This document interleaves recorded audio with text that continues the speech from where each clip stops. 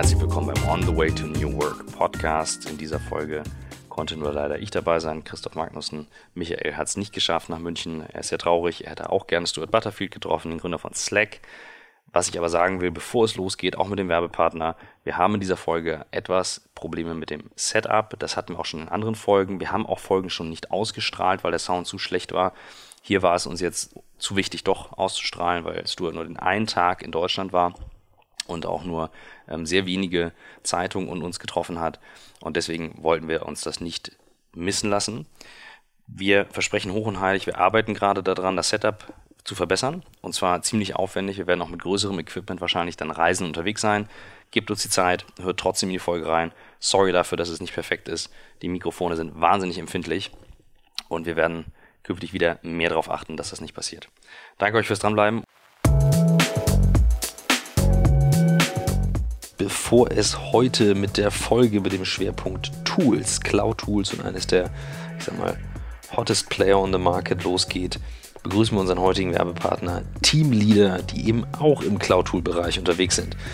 Und Teamleader hat ein besonderes Anliegen dieses Mal. Es geht nämlich darum, dass Teamleader als Tool, was eigentlich eine kann man sich vorstellen, eine One-Stop-Lösung ist für CRM, Projektmanagement, Zeitmanagement, Rechnungsstellung und so weiter. Also alles in einem Tool, das ihr nicht wechseln müsst.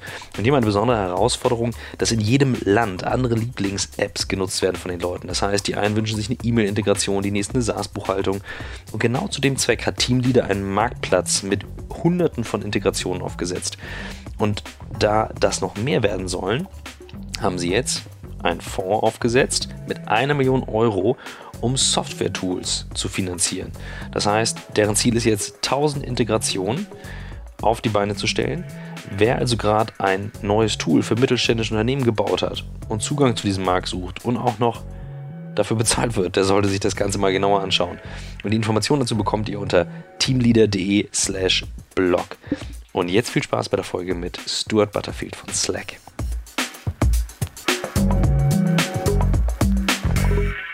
Welcome to the On the Way to New Work podcast, and I stay and won't switch from English to German because I have a guest here, Stewart Butterfield, the founder and CEO of Slack. Thank you for having me. Thanks so much for meeting. My partner Michael is very upset not being here because we were quite excited to meet you. That's your only day in Germany, and everyone in our podcast, in every episode, is now talking about Slack. Mm-hmm. And I know you for a while. I've been following your story, so I'm quite curious to meet the person behind the tool, which is more than a tool, but we will come to that. Would you mind giving me a little bit of background, who you are, what you do for people who might know what you're doing right now? Sure. I'm not sure exactly where to start, so you can feel free to interject and ask questions. We have no rush at all. Okay. Well, I could probably fill up a couple days. I was born in British Columbia and grew up there, and went to university in 1992. And so it was just before the web became a popular phenomenon, but we still were given internet access when we entered university. And it really kind of changed my whole life and was very exciting. The idea that people could transcend geography and you could make connections with people all over the world. And then when the web took off, I was there from the beginning. So had the opportunity to learn or teach myself HTML in the really early days. My summer job through university was to make web pages for people. And my plan was to be a philosophy professor. I did undergraduate degree in philosophy and then went to graduate school and did a master's degree. And I was going to do a PhD, but it was 1998. And my friends who were doing internet stuff were having a lot more fun and making more money, and it was really exciting. It was kind of like the beginning stages of the initial .com wave. And so I started doing that, and kind of compressed the last 20 years from 1998 to now. It was work at a .com company that blew up, and I left just before the crash. Started a game company in 2002 that failed and ended up making the photo sharing site Flickr. Flickr was acquired by Yahoo, went to go work there for a few years, and then with the same group of people, started another company to make a web-based massively multiplayer game, which also failed. But we had developed a system for internal communication while we were working on the game that we really loved, and that thing became Slack. That's very compressed, but there's a lot in that story, and thank you. So you mentioned quickly it's the same team, so like the team that is at Slack is the same from the Flickr times back then? Well, there's now over 1,000 people at Slack, so it's much bigger, but there's 4 co-founders of the company. Mm-hmm. One of whom I started working with 20 years ago in 1998 at a .com company called Communicate.com in Vancouver. And in 1999, 2000, I started this web design competition called the 5K, which became, the 5K, so 5 kilobytes, became a huge worldwide phenomenon, I think partly in response to the excesses of the .com era, because the point of the contest was to see what kind of web page or website you could build in 5 kilobytes of data. And one of the people who entered that competition had an entry which I particularly liked, and I was writing with him back and forth, and we ended up working together. And that was the second of the 4 co-founders. And then we started working on what was called Game Never Ending in 2002. And while we were working on that, there was a fan of ours who was from the UK and was building little social network explorer tools to explore the social networks of the game and other extensions. Even though we didn't have any kind of API, he was a good hacker, and it turned out that he had broken into our mailing list and was just reading all of our email, and we ended up hiring him. And that was the 4th. Yeah. So that same group of people has been working together since 2004. So the newest relationship is now 14 years old. Wow. So let's jump right into it, because I think everyone is curious about what Slack is doing currently. I very early followed the closed beta, and I saw your articles, and I always try to showcase it to people and say, well, it helps you to open up communication and makes collaboration more transparent, faster, a lot faster. And then I stumbled upon your article, "We Don't Sell Saddles Here," in 2013. And I shared that publicly with my team, with everyone I could see, and said, this is what it's about. It's transforming businesses. Mm-hmm. And there's this famous quote from, I think it was John Culkin, I'm not 100% sure. I should look that up before the podcast. We shape the tools, and thereafter the tools shape us. Yeah. And Slack is definitely one of these tools, shaping to a new way of working, to a more open way of working. Can you elaborate a little bit on your own perspective? Because now is the source of this article sitting in front of me. Sure. First of all, I've heard that same phrase slightly differently attributed to Winston Churchill. Okay. We shape our buildings, and thereafter they shape us. But I think it's definitely true, and it's not just tools, but buildings, culture, art, everything. There's this interesting dialectical relationship between what humans create and the impact it has on us, and kind of like echoes and reverberations. So that was written in the middle of 2013, around the time we were starting our preview release. So it's like a private beta. We were just inviting people. And now it's 5 years later, and we're just coming back to some of those ideas and trying to explain them a little bit better, but it's still kind of vague and hazy and messy. But I think you articulated it quite well. A big increase in transparency that results in an increase in velocity, or people's ability to get work done. And what's been really interesting is trying to get at why that is. So like I said, this is 5 years later. We did the preview release. We had some enthusiastic users. We launched in February of 2014 and grew very quickly. And since then, went from 20 employees to 80 to 300 to 600, and now we're over 1,000. And over 8 million daily active users and 70,000 paid customers. And we have a Twitter account called Slack Love Tweets. It just retweets nice things that people say. And we have a whole customer success team. We have account executives. We have a huge customer experience team. and just spends all day talking to customers. We have user researchers, and we've spent, I don't even know, many tens of thousands, maybe hundreds of thousands of hours in direct communication with customers. And we still don't know exactly what it is that people like about it. So in their tweets, they'll say, sometimes it'll be a response to something specific that happened, like, boy, the customer support was great, or I really like this new feature, or some tiny thing like that. But often people will say something like, I don't know how we would work without it, or it's transformed our whole company. And trying to get to the heart of what that is and why people like it is harder than you might think. Because it's, we can make a big marketing claim, like just say it's organizational transformation. Don't worry about it. Just trust us. But then you get to a more serious audience. And earlier today we were talking about, like, we're here in Germany. 60% of the labor force is in the Mittelstand companies, not always at the avant-garde, sometimes very conservative. But also if you're not, someone who's a technology enthusiast, who's not just already, you don't have a predisposition to try everything that's new, you want the business case. You want to understand, why would I invest in this? Why am I going to pay this money? But also, why am I going to ask my people to use up all of their time learning a new tool? What do I get from it?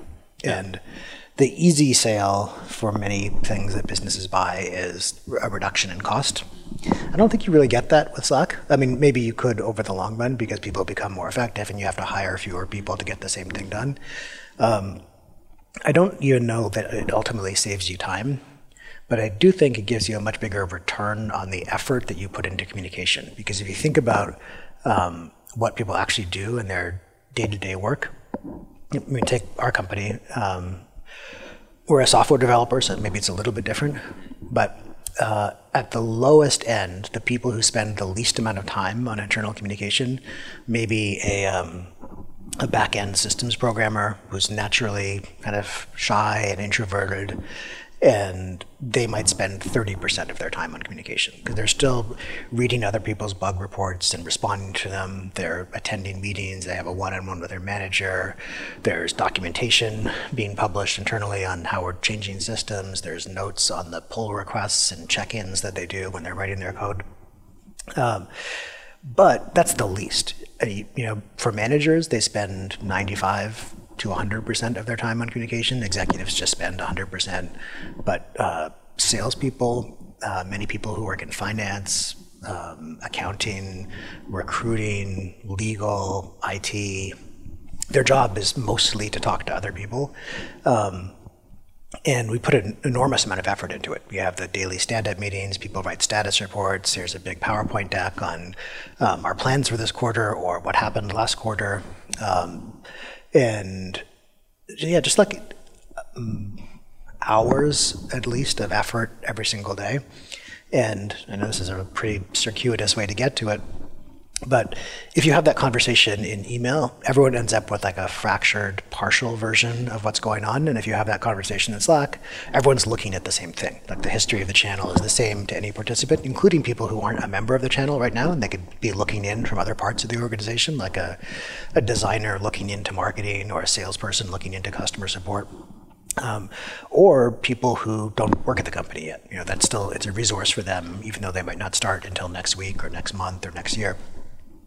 And just that alone, just that like moving from individual-based communication to kind of organizational-based communication is incredibly powerful. Just like the amount of time that gets saved in catching people up, the transparency really drives increased alignment. So yeah, it's something that we're still trying to figure out how to explain or articulate, because first of all, we don't usually have the whatever, it just took me 4 minutes or something like that to explain it. We have 10 seconds to explain it, to capture someone's imagination. Because if you are, you construct printing machines for like for people who print coupons for supermarkets or something like that, you're not necessarily on the lookout for something that transforms your internal communication, and it's tough to convince you that there's a significantly better way because we just take communication for granted. Yeah, I 100% agree. I mean, I have also client perspective. I can just share with you like two perspectives I get from clients. Like, I always push very, very hard on transparency. So the option to, or having the chance to be able to search for information within a company, within the network. And when I started my last company, that was pre-Slack. So it was very hard to find a way to do that.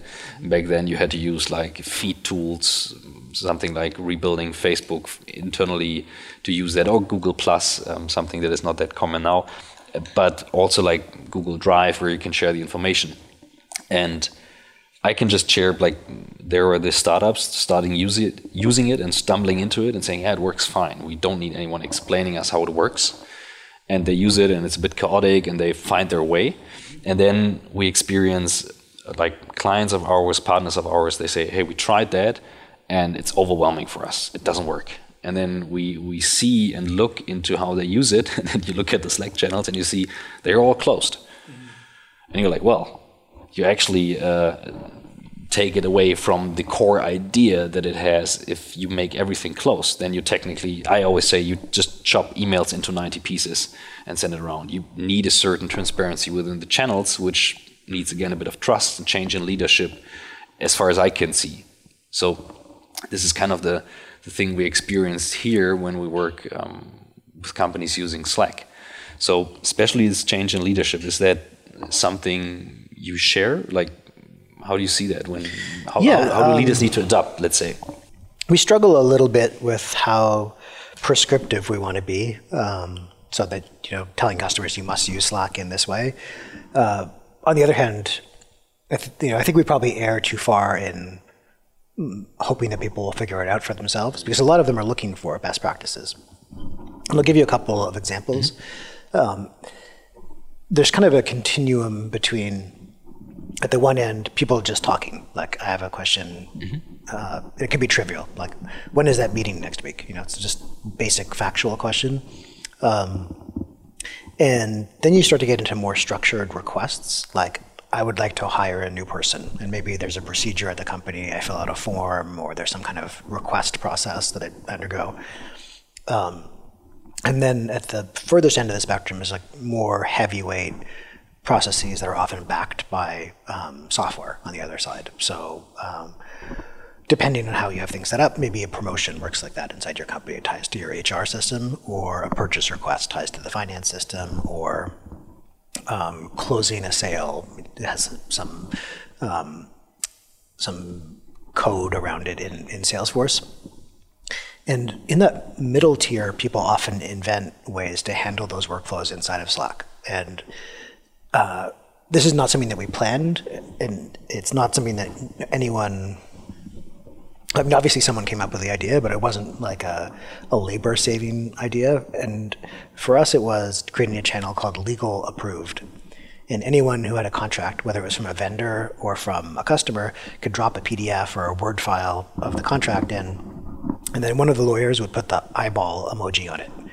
And when they did that, you knew that they're looking at it, but all of the other lawyers knew that someone was already looking at that as well. So it was this, hyper efficient way to do it. You just drop it in, and whoever can take that one, whoever is available, not so busy, they put the eyeball emoji on it. And let's say a woman named Amy does it. So Amy does it, and all of her colleagues can see that they don't have to anymore. And then when she's done, she puts a green check mark. And there's a couple of things. One is, I know where we're at as the person who made the request to get the contract approved. All the other lawyers know where we are, and there was no extra communication that had to happen. Amy didn't have to tell anyone else. I didn't have to tell anyone else. It's just, it's literally just the little emoji reaction. And then we have this time-stamped chronology of everything that happened. And it sounds like such a kind of trivial example, and it is, except that your day is full of hundreds of those things. Like just little requests across functional boundaries, from one team to another, or making a change. Can you update the website with this new version of the graphic? Can you add these two people to the meeting with the customer? Things like that. And if you have better support for those little bits of interaction, especially ones that require coordination at the group level, you are taking a huge amount of friction out of people's workdays, and thereby you make them more productive because people are just like made more powerful. And obviously it's a kind of a strange way to look at it, but really imagine it like giving people who are doing physical labor better tools. So someone whose job it is to dig ditches, if you give them a shovel, they can dig so many ditches a day. And I don't know what you call it in German, but a backhoe, a digger machine in English, you know? Bagger, yeah. Mm-hmm. Yeah, okay. You give them one of those and they can dig many more ditches in a day. And we're trying to give knowledge workers or intellectual workers the same kind of tools, but it's because everything is abstract, it's harder both for people to understand and for people to even realize. You know, they don't, you have this kind of intellectual scaffolding. And I guess one thing, and I think this is something that will resonate with you, if you look at the tools that individuals use now to get their functional specific work done, like what I mean is, if you're a recruiter, now you have LinkedIn, and you can look people up. You have emails, you can get in touch with them. You have an applicant tracking system, which handles things like the scheduling of the interviews and recording everyone's feedback. You maybe have tools that you use to scan resumes. We use a special tool to check all the job descriptions to make sure that they're free of biased language and they're all consistent. Anyway, you do all of that stuff, and then you compare it to a recruiter 30 years ago, and it's hard to even imagine what they did. You know, before there was the internet, before they had email, how they would have gotten in touch with people, how they would have found candidates for the jobs that they wanted. And again, look at a salesperson. So they also have LinkedIn Sales Navigator. They have a CRM system, they have lead scoring tools, they have marketing automation, feeding them contacts. They have all of these different software systems that make them massively more productive. And it's very similar to me to imagining like someone whose job it is to build a wall in a building or to move boxes from one part of the warehouse to the other. You give them a forklift and suddenly they can do 5 times, 10 times, 20 times as much as they would have been able to do without it. But the tools we have for communication have not improved. So I think the recruiter, the salesperson, but also the lawyer, the IT specialist, the accountant, all of them are individually much more productive. But when you look at the productivity at the level of the team or the work group or slightly larger, like the whole organization, we haven't seen as much improvement as you might expect. And I think that's because communication is no less difficult than it was 10 years ago or 20 years ago or 30 years ago. And people complain about the same things, you know. You try Slack and it's like, it's too noisy. If you have email, you get too much email. And there's this constant tension of, I want to be kept in the loop, so please CC me. And also, I get too much email, so stop CCing me on everything. We have too many meetings. Before, it was too many phone calls, too many memos. You know, like there's always something. And I think it just turns out that communication is actually hard. You know, it's hard to coordinate people. It requires real effort, and it's not something that anyone has ever paid attention to. And it really resonates with me, and it sounds very humble when you say that. And you say like, this is the way how we do it, and we are not sure. But obviously, to me it feels like, and I would claim I get a lot of different perspectives from different companies, and I'm allowed to work with these tools every day, and also like to see what works, what doesn't work. It feels like Slack is kind of a big part of this movement into like, let's change the way people work. Let's do this new work style. And I would love to understand a bit better where this urge came when you said, hey, we had this company and it didn't work, but we had this chat tool that we built, or this group communication tool that we built, and we thought we just do this. You just said it in like 30 seconds, so that was this 30 seconds pitch, but there must be, well, I assume there is an urge, like when you started, and I would learn a little bit more about this motivation to like get into that, because even back then it was a quite crowded market. There were chat apps, other big players. Sounds like a bold decision. Yeah, it's funny. I mean, there's a whole bunch of different answers. So one is about the shutting down of the game itself, which is maybe we'll leave it aside for now. We can come back if you're interested, but that's obviously very difficult. But we did that when we still had investor money left. We had maybe like $5 million in the bank. So we're able to do it in a pretty elegant way. And it wasn't an immediate decision to build something like Slack, but it happened relatively quickly. There was a lot of debate about what we might want to do next. All of us agreed that no matter what we were going to do next, we would never work without a tool like that one that we had built, which at that time didn't even have a name. It wasn't what we're offering to the public now. We rebuilt it from scratch. It was based on a very old technology called IRC. But I guess two things. One, we had the advantage of not thinking that we were designing anything. So this was just this thing that we used internally to communicate. It didn't have a name. No one was assigned to work on it. We just made improvements whenever we really needed them. And because we were very cheap in terms of like investing in this thing, because it wasn't anyone's job, we would let those changes sit for a long time before making the next change. It was just the necessity. And there's no ego, there was no speculation. It wasn't like I have a crazy idea for what a user might want. It was only those things that we absolutely needed. So one, we ended up with great product market fit because of that. But two, you said that the market was crowded.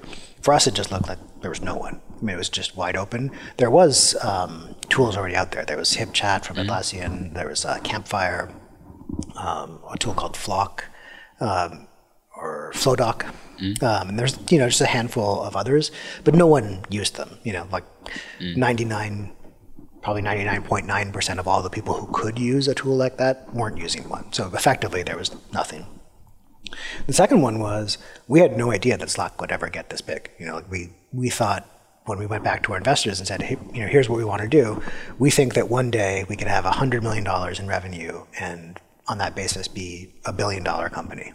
And they were skeptical of that, but that was our big ambition. Like that was what we thought the whole market was worth. And we got to 100 million in revenue in, I don't know, like the first 2 years. I mean, it was a long time ago. And now we think it's more like, 50 to 100x bigger than that. So not only did it not seem crowded, it seemed much more modest than it turned out to be. And with the benefit of hindsight, you look back, it's like there was nothing and it was this enormous potential market. And we were just lucky to be the first ones with the kind of resources and the product to be able to take advantage of it.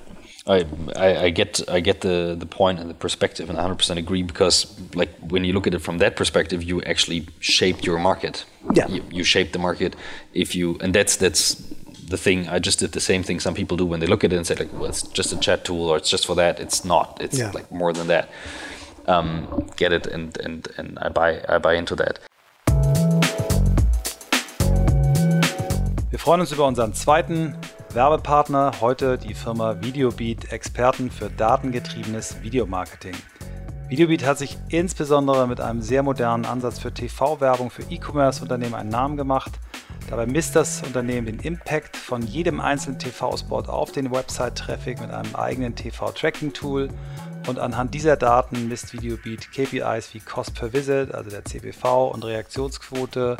Und diese kann man dann mit den CPCs und CTRs von AdWords und Co. vergleichen. Und anhand dieser KPIs optimiert Videobeat die Kampagne nach Sendern, verschiedener Spotmotive, Wochentagen, Uhrzeiten runter bis zum genauen TV-Programm und hilft euch so, TV zum wirklich messbaren und skalierbaren Performance-Marketing-Kanal zu entwickeln. Videobeat kümmert sich um den gesamten Prozess von der Strategiefindung über die Erstellung von conversion-optimierten Spots bis hin zur granularen Mediaplanung und kontinuierlichen datengetriebenen Optimierung. Das nicht nur in Deutschland, sondern in den wichtigsten Märkten der Welt. Die Company hat sich in kürzester Zeit wirklich einen Namen gemacht, arbeitet sowohl für führende E-Commerce-Größen wie Home2Go, Eve und Finanzcheck, aber auch für Unternehmen aus der Old Economy wie Comdirect, Daimler und Sennheiser. Die Company beschäftigt mehr als 70 TV-Experten in seinen 5 Büros in Hamburg, Berlin, Paris, London und New York. Und schon geht's weiter mit Christoph und Slack. One thought stayed with me and sparked something. So you grew very fast yourself when you started. Yeah. And I would love to understand a bit better how it changed internally, not only Slack-wise, but also culture-wise, using Slack on this journey from 20 people to 1,000 people. I mean, I guess there were different stages and stuff like that. Is there something you can share from that journey? Yeah, absolutely. This is a good one. So when we first started development, we were 8 people, and in that kind of 8 to 20, it was more or less the same. First of all, it's few enough people that everyone can know what everyone else is doing. It's not too expensive. I mean, obviously, with 1,000 people, most people don't even know, the names of 500 to 800 of their colleagues, let alone what they're working on right now. But in a small enough team, everyone can know. And anyone who has an opinion on anything can weigh in on that, because why not? It's not too many. Maybe you make a proposal for something, and of the 12 people who work at the company in that moment, 3 of them care about it, and so they give you some feedback, and that's no problem. But we kept working that exact same way when we had 30 people, and 40 people, and 50 people, 60 people, and suddenly we have this realization that this doesn't work. We're spending so much time, everyone's giving feedback on everything, everyone's trying to stay in the loop on everything that's happening. And we wrote a memo internally called Slack is a Distracting Menace. And the point of it was we needed to change how we use this tool. Going back to something I said earlier, we try not to be too prescriptive about how people use it. And I gave that example of legal approved, which is something that evolved for us, but it also evolved. There's very, very similar things have evolved at many different customer companies. And those things, those best practices, we probably should share so people don't have to stumble upon them themselves. And there's probably some, rules of thumb for how you should use Slack that everyone should know. So for example, to something that you said earlier, you should try to have the conversation in the most public channel you can. That's reasonable. So some things are confidential. You have to keep them private.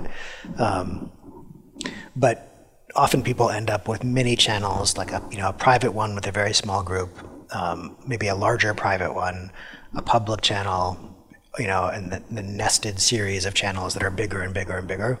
And if you can have the conversation in a very broad venue, then more people can see it, more people have the benefit of it, they can search it and all of that. And that's something that we should tell people as well. But we wanted to change the way that we used it I think in some ways that are applicable to everyone, and in some ways that are really specific and to the way that we worked. And that's the part that is going to be different for every single customer, different for every kind of organization. People just have different, completely different needs and different cultures and different habits. Not just company cultures, but like they come from different communication cultures. Like I can't remember what you say at the beginning of a work email in German, but everyone has to say the same thing at the beginning of their email. Otherwise, it's very rude. But if you're sending a message to someone on WhatsApp or Slack, it can be much more terse and still not be conveyed as rude. I know, like some of our younger employees said, like, why do you send emails? I'm like, what do you mean? We always send emails. And they say, like, yeah, but you need the subject, and then you have a signature, and there are images in the email. Why? Like, what is it for? And even in German, you have this legal thing. And then I realized, yeah, well, what we did to the email is actually we took the fax and made it electronical. It just comes up to my mind, there's a great video of Steve Jobs when he was interviewed about the email, and he explains to a journalist what the email is. Do you know that? No. I show you it later if you don't mind. It's because it reminds me of that video, and he tries to explain to the journalist how communication becomes more transparent and faster and less meetings. And I think you could just put after that video, and he's talking about Slack. I use it for some of the talks. I'll show you it later. Okay. But going to 1,000 people, and this is something I hear very often. They say, yeah, this whole new work thing and working more digital and more remote and more collaborative works with a couple of tens or maybe 100 people, but it doesn't work with 1,000. That's what people claim. Yeah. Let's stay with that for a moment, because I'm pretty sure people are curious to learn how does Slack operate with 1,000 people on Slack, or maybe also like stuff that you use that is very typical for your company culture. I don't know, how do you do meetings do you do them in Slack? Is everything public? What is closed? Is there stuff you can share best practice wise from Slack headquarters itself? Yeah, there's a lot of those, but I should say that Slack is used in much larger organizations than ours by many more people. So a lot of the companies that are the largest are American, but they're media companies like 21st Century Fox, software companies like Oracle. IBM is our biggest customer. There's over 150,000 daily active users there, so a totally different scale than our 1,000. There's a bank called Capital One, Moody's, one of the analysts and rating agencies, and all of them have thousands and thousands of people using it simultaneously. So sometimes we learn from them. What stops working when you get to 5,000 people or when you get to 10,000 people. So some of the things that work really well for us is to every team have a channel. So that there's an easy way to reach everyone on that team, and it's more for announcements as opposed to getting actual work done. So let's say I want to reach a marketing team, I could drop into the marketing team. Okay. Exactly. And we've organized those slightly. There's often like a team prefix, so team marketing, so you can easily find the team that you're looking for. But then for the day-to-day work, it's usually concentrated on specific projects. Because we're a software development firm, on the product development side, people will often make like a feedback channel so that everyone can give their feedback to people who aren't on the team. There can be a technical one, there can be one for marketing, because we're going to plan how we're going to launch this feature. And having some kind of structure that's in common between how each project is set up is very, very helpful. Like having a template for it, because then I just heard about this, whatever it was, 8 months ago we launched in German. So that's a huge amount of work. We're doing there's software we have to write, and there's design changes we have to make to accommodate the language, and there's translations, and then there's going to be a press event, and you have to update all of the different, like the iOS client and the Android client.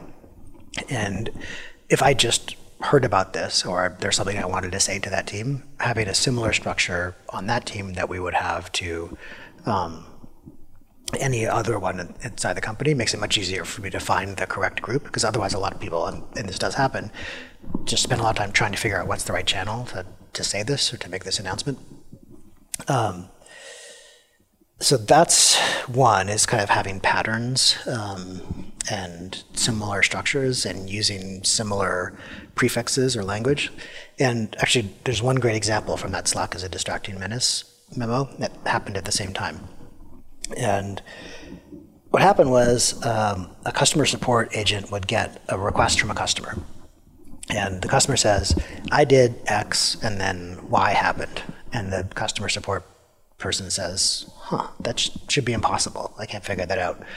And so they look into it for a while on their own, and then they go to, let's say this is in the Android app, they go to the channel with all the Android engineers and they say, hey, a customer said they did X and then Y happened. And maybe half the people don't pay attention to it. But the other half look at it and they're thinking about it, and then they go and start stepping through the code line by line, or they look at the documentation we wrote at the time we did the feature, or they search the bug database to see if there's bugs that match this. And then someone comes up with the correct answer, and everyone else just wasted their time. And that became less and less effective the bigger we got, because now I have a question, an Android engineer can answer it, there's 3 of them. Then there's 10 of them, then there's 20 of them, then there's 40 of them. And it becomes something you can't afford to ask every single person. So at that time, we created what we called triage channels. And for every part of the engineering group, for like the web app, for search, for iOS, we would have a triage channel. There was one person on duty every day. They rotated shifts, and when someone had a question from outside of that group, that one person would figure out who the correct people were to answer it, and they would kind of handle it. So what was like one-to-many communication became more one-to-one, so it became more scalable. that worked so well that within like 2 weeks, the entire company had reorganized so that there was triage finance, and there was triage benefits for HR. There was triage hiring. There was like every part of the company had now exposed an interface to every other part of the company with one person in charge to help effectively route those questions, or sometimes comments or requests or whatever. And there was like this massive, like that was probably a 5% impact on the productivity of the whole company, which 5% might not sound like much, but that's a lot. Yeah, that's like many years worth of accumulated productivity gains in the outside economy. It was, you find one of those every year. That's amazing. Like suddenly the organization can become so much more effective, but you also find dozens of much smaller, less important things. And we, even though we've been using Slack the longest because we're Slack, and we use it very intensely also because we're Slack, we're only one organization, and there's tens of thousands or hundreds of thousands around the world using it. So we still learn quite a bit from customers. Like they'll come back with amazing examples like that are really good. And I think we do at this point a pretty lousy job of getting those out to people. Like it would be great to have one central clearinghouse for the best Slack tips of all time. Let's keep working on that. I'm excited to collect more of that. I didn't know that idea of triage channels. That's a great example. Thank you for sharing that. How do you do the physical work? Like, how do you organize the physical workspace? Is there stuff that you can share? I mean, like also, I talk also about like meetings. Like, in which occasions do people meet each other? That's like. So yeah, I should say actually we're big enough now, and we would recommend this for most companies with more than about 500 employees. We use a version of Slack called Enterprise Grid. So you have more than one workspace, and the workspaces can be federated together. You could have shared channels between them. When someone joins the company and they're provisioned into Slack, they're assigned to multiple workspaces. And just figuring out how to structure that was its own big task. We have one workspace for product development, and there's many people who aren't in product development in there, but it's much more for like the day-to-day work of those teams. And then there's one that's global, and it has all of the office locations inside of it. There's one for the executives, there's one for marketing, there's one for sales. And between them, there's many shared channels. And that was like a 3-month project with one person whose full-time job it was to get feedback from everyone, plan out the transition. And we took the thousands and thousands of channels that we'd already created and like kind of packaged them together into the different workspaces. And that transition was itself really long. But then there's the rest of it, the meetings. And we are in a continual state of evolving because we've been growing so quickly. As soon as we found a good process for something, it would be obsoleted by the scale. You imagine like you're doubling more than once per year. There was one all hands at the company when this year, I guess it was 2015, we went from 80 people to 320, so 2 doubles inside of a year. And we say like, okay, put up your hand if you've been at the company for less than 3 months. And a quarter of the people put up your hand. And less than 6 months, and like more than 50% of people put up their hand. And if you've been here for less than a year, and like 75% of the whole company puts up their hand. So it's rapidly changing. And we also encourage people periodically to cancel any recurring meetings. So any meeting that's set up to happen once a week every Tuesday, just cancel it and then wait until you need it again. And if it comes back as a recurring meeting, no problem. But it's people will often just look at their calendar and see what's next and go to the room and sit down. They don't necessarily have any intention. They didn't do any preparation. They don't have any concrete agenda items. And it's very, very easy to just like waste a lot of time. It's very easy to waste a lot of time on email. It's very easy to waste a lot of time on Slack. Like, it's just, going back to what I said at the beginning, it's just hard. Like, that's why people complain about it. If it was easy and you could just solve it and there would be no problems, then no one would ever complain about it. But people complain about it all the time because it's tough. That's true. There's an example I use a lot that to me is the best illustration of this. So if you go to a conference with a group of people and you see some friends, you know, and they have some other friends that they're with, and hey, let's go get dinner after the event closes. It's 5:30, you're in a city that has lots of restaurants, everyone has money, everyone's hungry, you're standing outside the venue, and now there's like 10 people, and there's this conversation of like, okay, this person's vegetarian, my hotel's over in that neighborhood, so we don't want to go this direction, we'll have to get 2 taxis, but you know, and it's like 45 minutes goes by, and some people decide that maybe they're going to split off, and then they come back. Sometimes you just don't even have dinner. That's how hard humans are to coordinate. Like, when there's restaurants, you have money, everyone's hungry, you still can't even eat. Yeah, you absolutely. I love that picture. Yeah, you're absolutely right. And yeah, an app cannot save you from that. You also need humans using it in the right way afterwards. Yeah, that's true. Awesome. On a personal level for you as an entrepreneur, I'm pretty sure a lot of stuff changed. Is there anything you can share where you say, well, this is, I mean, we just met a couple of minutes ago, and you're a very calm person. You have a very good energy when you come into the room. I can really see that's a nice conversation, and I was really looking forward to that. How did you keep that mood with 1,000 people now on a global scale? I don't always keep that mood. It's like, can you share something? Like, because I mean, you have this philosophy background, you have this entrepreneurship background, you commuting. I mean, yeah, I think it's changed a lot, and I think, to be honest, I was very behind over the last couple of years of where I was supposed to be, because I obviously have to scale more. If you're not the CEO, you know, or let's say you're in a job that reports to someone who reports to the CEO, and the company goes from 50 people to 100 to 400, 1,000, you'll kind of find the right level, hopefully. You know, if things work out well, maybe, you know, 3 years later, you're now 4 reports from the CEO or something like that, but you're always 0 reports from the CEO if you're the CEO.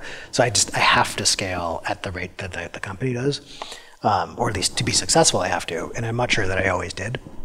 So over the last winter break, I had this realization, and I was really trying to think about what my job is. Like, you know, how should I be spending my time? Because there's endless opportunities to optimize, and there's productivity hacks and tips, and people write these articles, and people think a lot about time management and productivity, but also priorities, and you know, there's just like this whole world of stuff.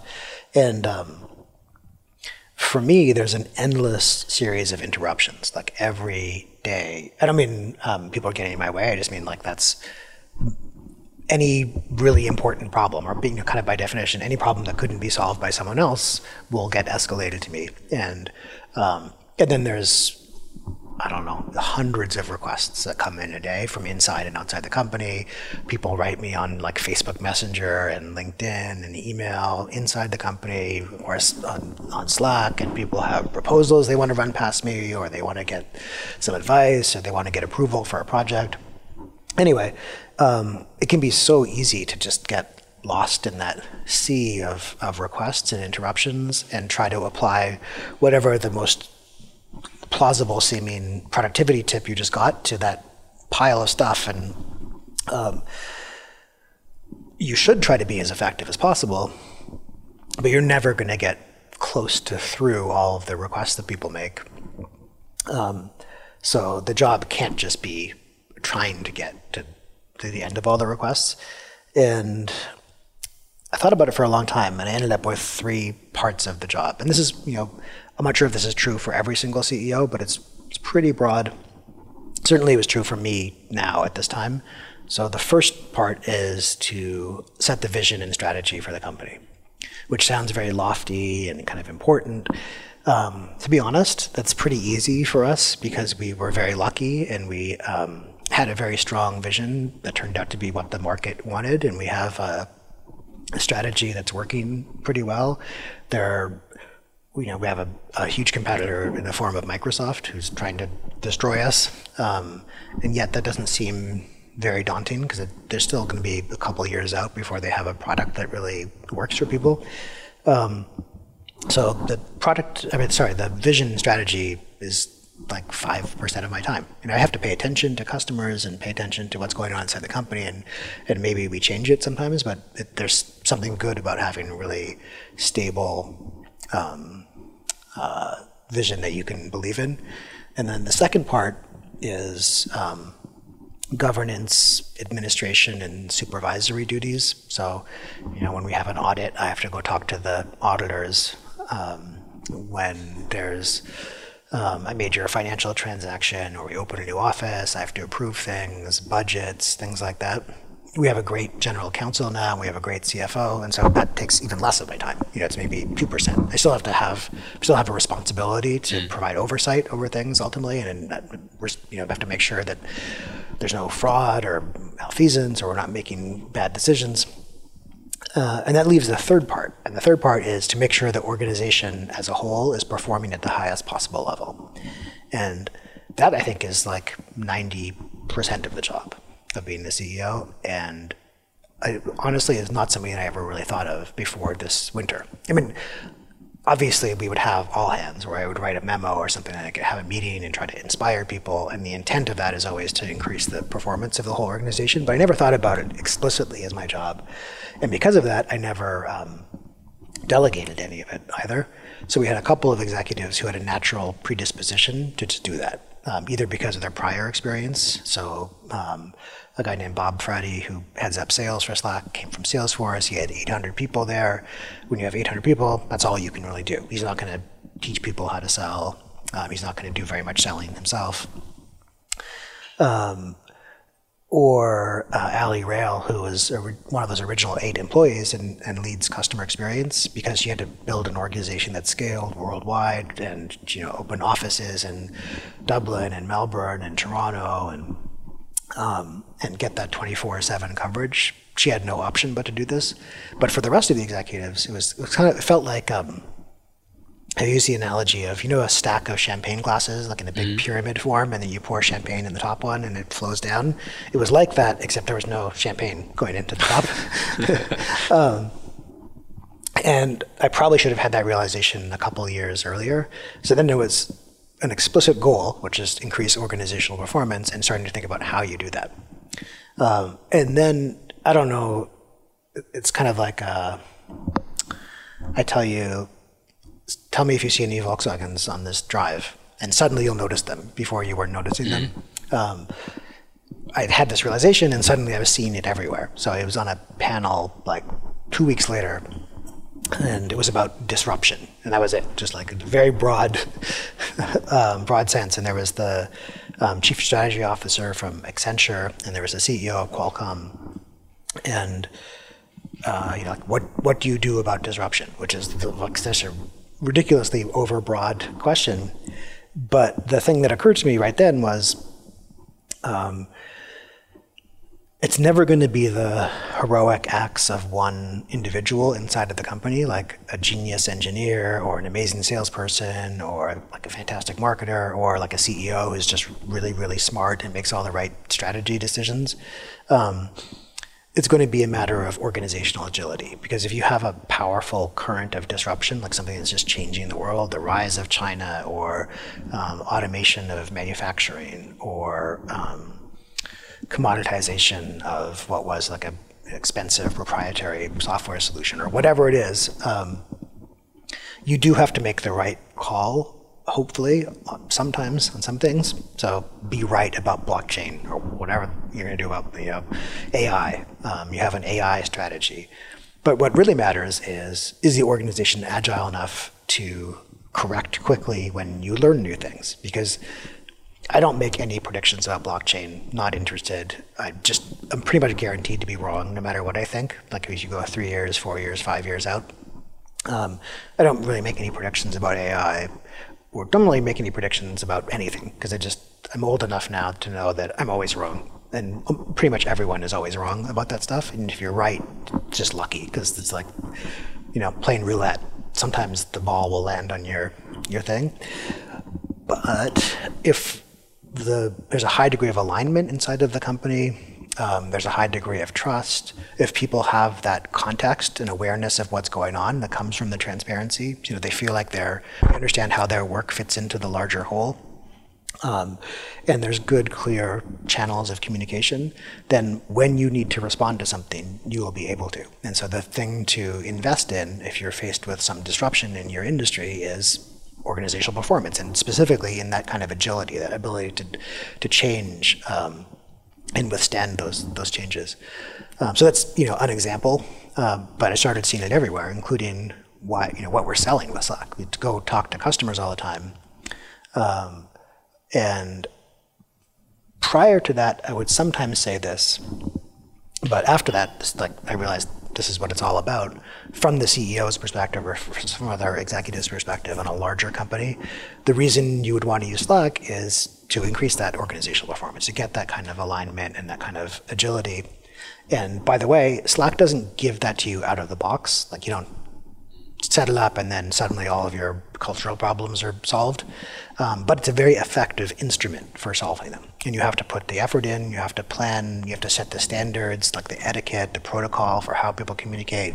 You have to come up with the right channel structure, the right habits and practices. And once you do that, you have the high likelihood of a real return on the effort that you put into it, which is, for me, the most important part of my job and the most important result you could get for the company. It's an amazing picture. Thanks for sharing that. And again, no worries. It's authentic. We're sitting here, we're drinking. That's perfectly fine. Having some water. Thanks for that picture. It's really helpful to see it, and it's very clear, and it makes perfect sense to me. Yeah, definitely. Good. It's I'm just looking at here. We're almost talking for an hour, which is quite a while already, and it just flies by. I have hundreds of more questions, but we should come to an end. And what I usually ask at the end, and I'm very curious about your opinion here. I usually ask for inspiration, books that you read that you would recommend. Like, is there any things? It can be anything from fiction to non-fiction, anything. That you would say, these are my top 5 reads or my top 1 read, or if you have the time, look at that. Even if it's not book, could be videos. Yeah, well, I definitely have some. What's funny is when people ask me what I'm reading, I often have to look at my Kindle app or Audible to see what I'm reading right now. So that's the first good thing, you read on the Kindle. Yeah, I read on the Kindle most of the time. Yeah. I get paperback books one time. But anyway, I have a very straightforward answer without looking at any of this on the 2 most impactful books for me. And I don't know that these are universally impactful or helpful for people. But given the challenges that I was facing and where I was at, one book is called Crucial Conversations, which is just about how to have difficult conversations with people, which is something that is, definitely an important part of my job. Not always an important part of everyone's job per se, but certainly an important part of everyone's life. Mm-hmm. Like it happens in life that you have to do that. And if you're a manager, then you're definitely going to have to. Equipping people with the right tools to have those effectively is something that I felt like I was never good at and was really important for me to learn. We have our head of people is a guy named Robbie Kwok, who I worked with in the past briefly back in the Yahoo days, and we have many mutual friends, and he came to work at Slack. And one thing I like about him is, for him, there are no difficult conversations. It's just conversations that have to happen. He doesn't dread this thing that's going to happen. He's not all nervous about it. And I wanted to be able to cultivate some of that. So Crucial Conversations is the book I would recommend there. And then another one that's called Leadership and Self-Deception. And this one's harder to describe without sounding like a jerk. because kind of the book is about you're actually a jerk. Whoever is reading it. But I would say the fundamental insight of the book is that humans have a very bad habit, which shows up all the time and can be very difficult to overcome. But overcoming it is the key to all kinds of important relationships, both in work and outside. And I think it's best explained with an example. So you have a new baby and it's 3 a.m., the baby starts crying, you wake up and you think, oh God, I'm so tired. My spouse will wake up in a minute if I just don't do anything, and maybe they will go take care of it. And a minute goes by, 2 minutes, then you start thinking, okay, she can hear it too. She must be awake and she's just not doing it. Or he must be awake and he's, oh God, he's so lazy. Doesn't he know that I have to work tomorrow? Doesn't she know that like I had a very hard day today and I'm so tired. Why don't they go do it? And in the book, they call that an act of self-betrayal, because it's a little bit harsh, but it's failing to live up to your own ideal. Like, you would never want to tell people that you did that. You would never want to admit it. But everyone does things like that. And then in order to justify your own behavior to yourself, you have to make up the story where you were really right to do it and the other person was really wrong. And it's such a trivial example. I can see you smiling because I think everyone relates to this one. You called me. I must have been last night. Everyone relates to this one, but there's like examples like that, I don't know, like from the smallest scale to the largest scale, dozens of times a day. And I used to, I still do, when I have a new hire welcome session from the CEO as part of their onboarding, I ask people to put up their hands if they have ever treated someone they love in a way that they later regretted. So everyone puts up their hand, or they're definitely a psychopath. Like that's, it'd be weird to not have that realization. And the point is, if you're going to be that way with your spouse, with your parents, with your children, with your siblings, with your friends, if you're going to fail in living up to your ideals of yourself, then what are the odds that you're not going to do that at work? You're definitely going to do it at work. These people, all of us, mean less to each other than our spouse or parents or children, which is fine. That's as it should be. But let's recognize that and acknowledge it, and be patient and understanding with one another, because we're all going to fail in the same way, and be patient and understanding with ourselves, and also just look for that behavior ourselves, change it when you can, own it when you can't, and be accountable for it. And I feel like that is probably the most fundamental of all keys to elevating the organizational performance, is having that kind of trust. I think it's very easy to accept some other human beings' limitations and failures in an honest environment where they'll also be understanding of you and your own failures, because it's just, we're just all like that for whatever reason. Who knows? It's unfortunate, but we all are. So that's the second book.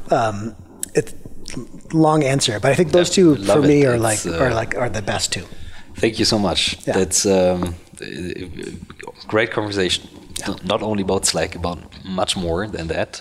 Thanks for that. Thanks for the time, and I'm glad that we had that talk, and I'm looking forward to hear more from you and more from your company here in Germany. Great. Thank you so much. Thank you.